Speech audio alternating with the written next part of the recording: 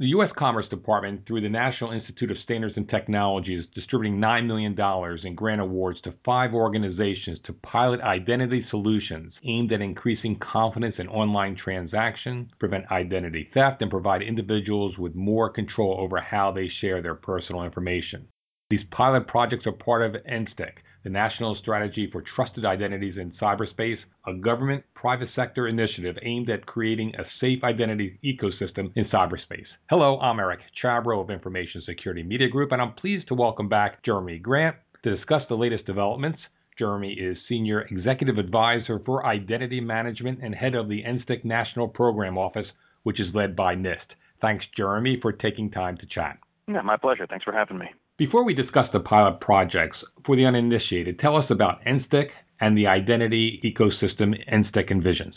Sure. Well, NSTIC, it's a national strategy for trusted identities in cyberspace. It was signed by President Obama in April of 2011. And a little bit of background on it actually dates back to the comprehensive cyberspace policy review that the Obama administration conducted when he first took office in 2009, where there were 10 near-term action items that were called for. One of them was to create a vision and strategy looking at the intersection of identity management and cybersecurity, largely because so many of the cybersecurity problems that we deal with today, both in the government as well as in the commercial sector, are tied to inadequate ways for people to identify and authenticate themselves online. And so there was a call to create a strategy that would tackle this, that looked not only at the cybersecurity intersection of identity, but also do it in a way that would protect and look for ways to even enhance privacy and civil liberties of all Americans online, looking particularly for ways to leverage new privacy-enhancing technologies. The strategy itself took some time to draft. It went through quite a bit of public comment with different private sector stakeholders, and then was finally released in April of last year at an event that was hosted by the U.S. Chamber of Commerce. At its core, the strategy really calls for the private sector to take the lead in crafting an identity ecosystem. At the end of the day, what we're really looking to do is catalyze a marketplace of different solution providers that all Americans could then choose from for transactions online that are more convenient, more secure, and more privacy-enhancing than what they're able to enjoy today. You announced these 5 pilot projects. The pilots span multiple sectors, including healthcare, banking, government, among others. The pilots also focus on other criteria, such as shopping or how the elderly can be secure online, even internet architecture. Talk about internet too. What was the thinking in choosing these 5 pilots? There's a common theme that runs through the pilots, which is that each of them were not proposers who simply came to us and said, hey, give us a chunk of money and we'll develop a great product that'll change the world. The common theme was really people who came and said, hey, we've got a product that's in use today, or we want to develop something based on what we have, and then not just have it sitting out there in space, but actually get out there and test it with different types of users. Essentially, what we're really looking to demonstrate with all 5 of these pilots are what I would dub identity ecosystems in miniature, where you can start to take the kinds of technologies and solutions that were envisioned in the strategy and translate them directly into deployable solutions that can, penetrate different parts of the marketplace. With all 5 of these pilots, you will see, as they start to roll out, different types of secure, privacy-enhancing credentialing solutions get into the hands of thousands of Americans and give them a tool they can start to use to better protect themselves online, and also giving online businesses a way to offer more secure, streamlined transactions to their customers. So we're excited. We think it'll help increase trust online, and also, where there's good success stories, it'll help to catalyze and accelerate adoption of the identity ecosystem that's called for in the strategy. What are some of the challenges that businesses have from their perspective in dealing with their stakeholders in identity?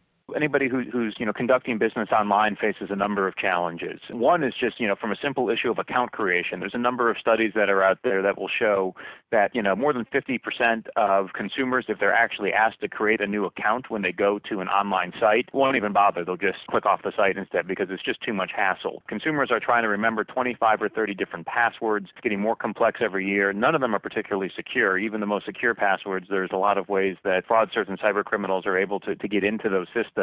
If I'm a business who's interested in actually coming up with more convenient ways for me to translate page views into actual sales, it really helps quite a bit if there's a solution that I can just trust for that sort of secure logon instead of requiring my customers to create something new. A second issue that I think online businesses are dealing with in general, and we've certainly seen, I don't think we can go a month without having another very high visibility data breach at different major online sites. Hackers are going after usernames and passwords in large part because many people reuse passwords across different sites. You'd see things with, say, the Sony PlayStation hack last year, or say the LinkedIn or eHarmony hack this year, where passwords were stolen, and one of the first things the hackers would then do is try and go to other sites. Say you might be using your Gmail password to also log into LinkedIn. So if I, had my Gmail account and had the same password, anecdotally we hear from a lot of the free email providers that about 40% of their customers probably use the same password across multiple sites, which ends up being a real security problem. And it's a reason so many folks are going after these accounts right now and trying to steal the passwords, is they can do a lot of things with it. Beyond that, I think businesses are always looking for ways to just, create more value that they can offer to their customers. And the view is if, customers actually know that they, one, have ease of use, two, that they're going to be more secure and their privacy is going to be protected, they then trust those sites online. I tend to do business with organizations that I trust, and I shun doing business with organizations that I don't trust. And when you look at some of the projections for what we could actually drive, things like online retail to, if you could increase trust online, there's some real significant reasons from an economic perspective that an identity ecosystem is going to be important to fueling the next generation of online businesses. How will these pilots work? The pilots are all different. I don't want to spend too much time putting words in, the mouths of the different pilot recipients, because they all have different approaches. Some of them, obviously, once they have gotten the grant award, they're not going to start turning around and turning on systems tomorrow. There's some development and some planning that's needed along with, implementation. We have one recipient, for example, who's going to deploy strong smartphone-based multi-factor authentication across 3 major university campuses, University of Texas, University of Utah, and MIT, where the faculty, the staff, and the students will, at a minimum, start to use credentials to log in across the university. But we're also, hopeful that some online businesses that might say want to give the entire student population of the University of Texas a way to log in more easily to their site would choose to be a reliant party for those credentials. And so that can help to spur adoption, on all sides of strong technology. Some of the other ones are focusing on some new types of privacy-enhancing encryption technology that can allow consumers and businesses to have all the security of traditional encryption, but fold in some special layers that allows them to limit how much of their personal information is shared in the transaction. This is a type of privacy-enhancing technology that's been around for years but never really been widely deployed in the commercial marketplace. 3 of the 5 pilots are going to be testing different versions of that. At least a couple of them succeed, can really sort of change what solutions are out there in the marketplace today. You talk about a marketplace of solutions that enables the individual to decide which type of security product they would want to use. Sure. This is not something the government's going to mandate, obviously. Absolutely. Everything's voluntary that we're talking about. The nice thing about a marketplace is the best solutions rise to the top. The government has specifically avoided, outside of sketching that at a high level, certain attributes of what a solution should look like. Solutions should be secure and resilient. They should be privacy enhancing. They should be voluntary to use. They should be interoperable with each other, so that if I'm getting the credentials, say, from my bank or from my cell phone provider, it will be accepted readily every place else that I go. We don't want to see a single solution, in that we don't think that there is going to be a single solution. If you sort of follow the deployment of different security technologies across the marketplace over the years, is depending on people's personal preferences, there's different kinds of technologies that may work for different types of people. Somebody may want to carry some sort of a token with them. Others might want something integrated into a smartphone. Somebody might want something that uses biometrics. Somebody else might be uncomfortable with that. The nice thing about a marketplace is you have different solutions that, if they're all accredited against a set of common standards and operating procedures, they can be used interoperably out there in the marketplace. At the end of the day, we really want to catalyze a bunch of solutions and then let the cream rise to the top. Those that have the best model will ultimately be the ones that are adopted in the marketplace.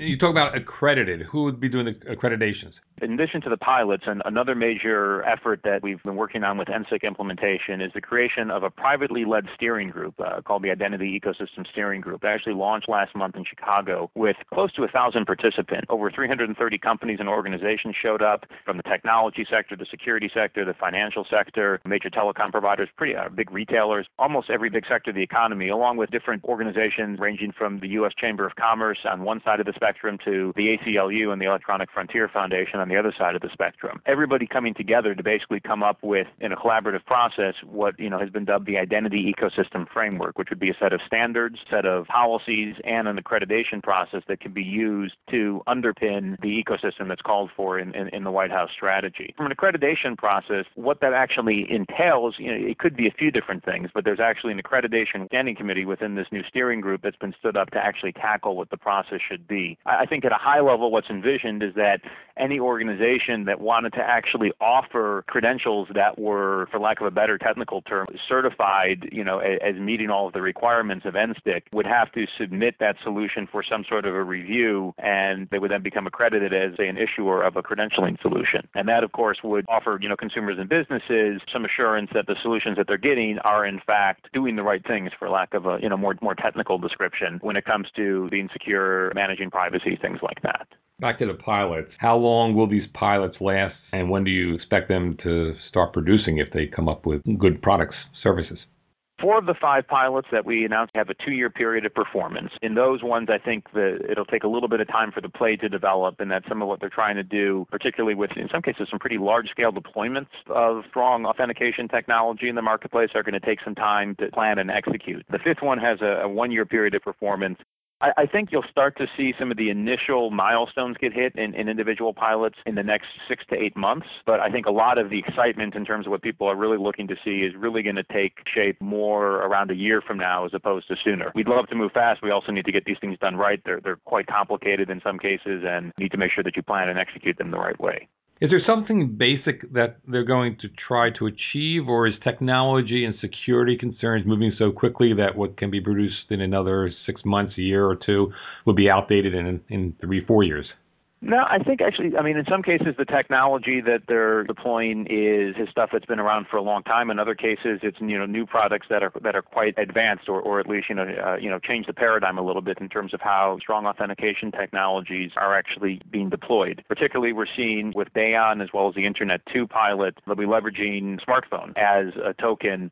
Bayon has a solution that they'll be testing with senior citizens, university students, online shoppers, and some other members that can, actually allow people to choose different security features, including use of biometrics with their smartphone based on things that are already built into it today. Internet 2 is working with a partner of theirs as they deploy multi-factor authentication. It's also tied to a privacy-enhancing framework across a few university campuses that's tied to the smartphone, but it's not biometric-based. I guess the way I would describe it is when you actually log into a site, a little app would pop up on your phone and say, "Hey, Eric, we noticed you're trying to log into, insert whatever it is you'd be logging into. Is it really you?" And you push a green button if it is and a red button if it's not. And that's, really different than having to fish something out of your pocket and, say, insert it into a computer, much like, say, the PIV card that I use today. It's trying some different approaches to security that we think between the 5 solutions overall that are going to be piloted, you'll get some really interesting lessons learned in terms of what works good in the consumer space and what doesn't. I would imagine, because they are pilot projects, that there might be certain elements of them that aren't smashing successes. We're optimistic that all 5 of these will go well, but pilots sometimes are great not only for what succeeds, but also for what fails and the lessons you can take from that. Thanks, Jeremy. My pleasure. I've been speaking with Jeremy Grant of NSTIC. For Information Security Media Group, I'm Eric Chabrow. Thanks for listening.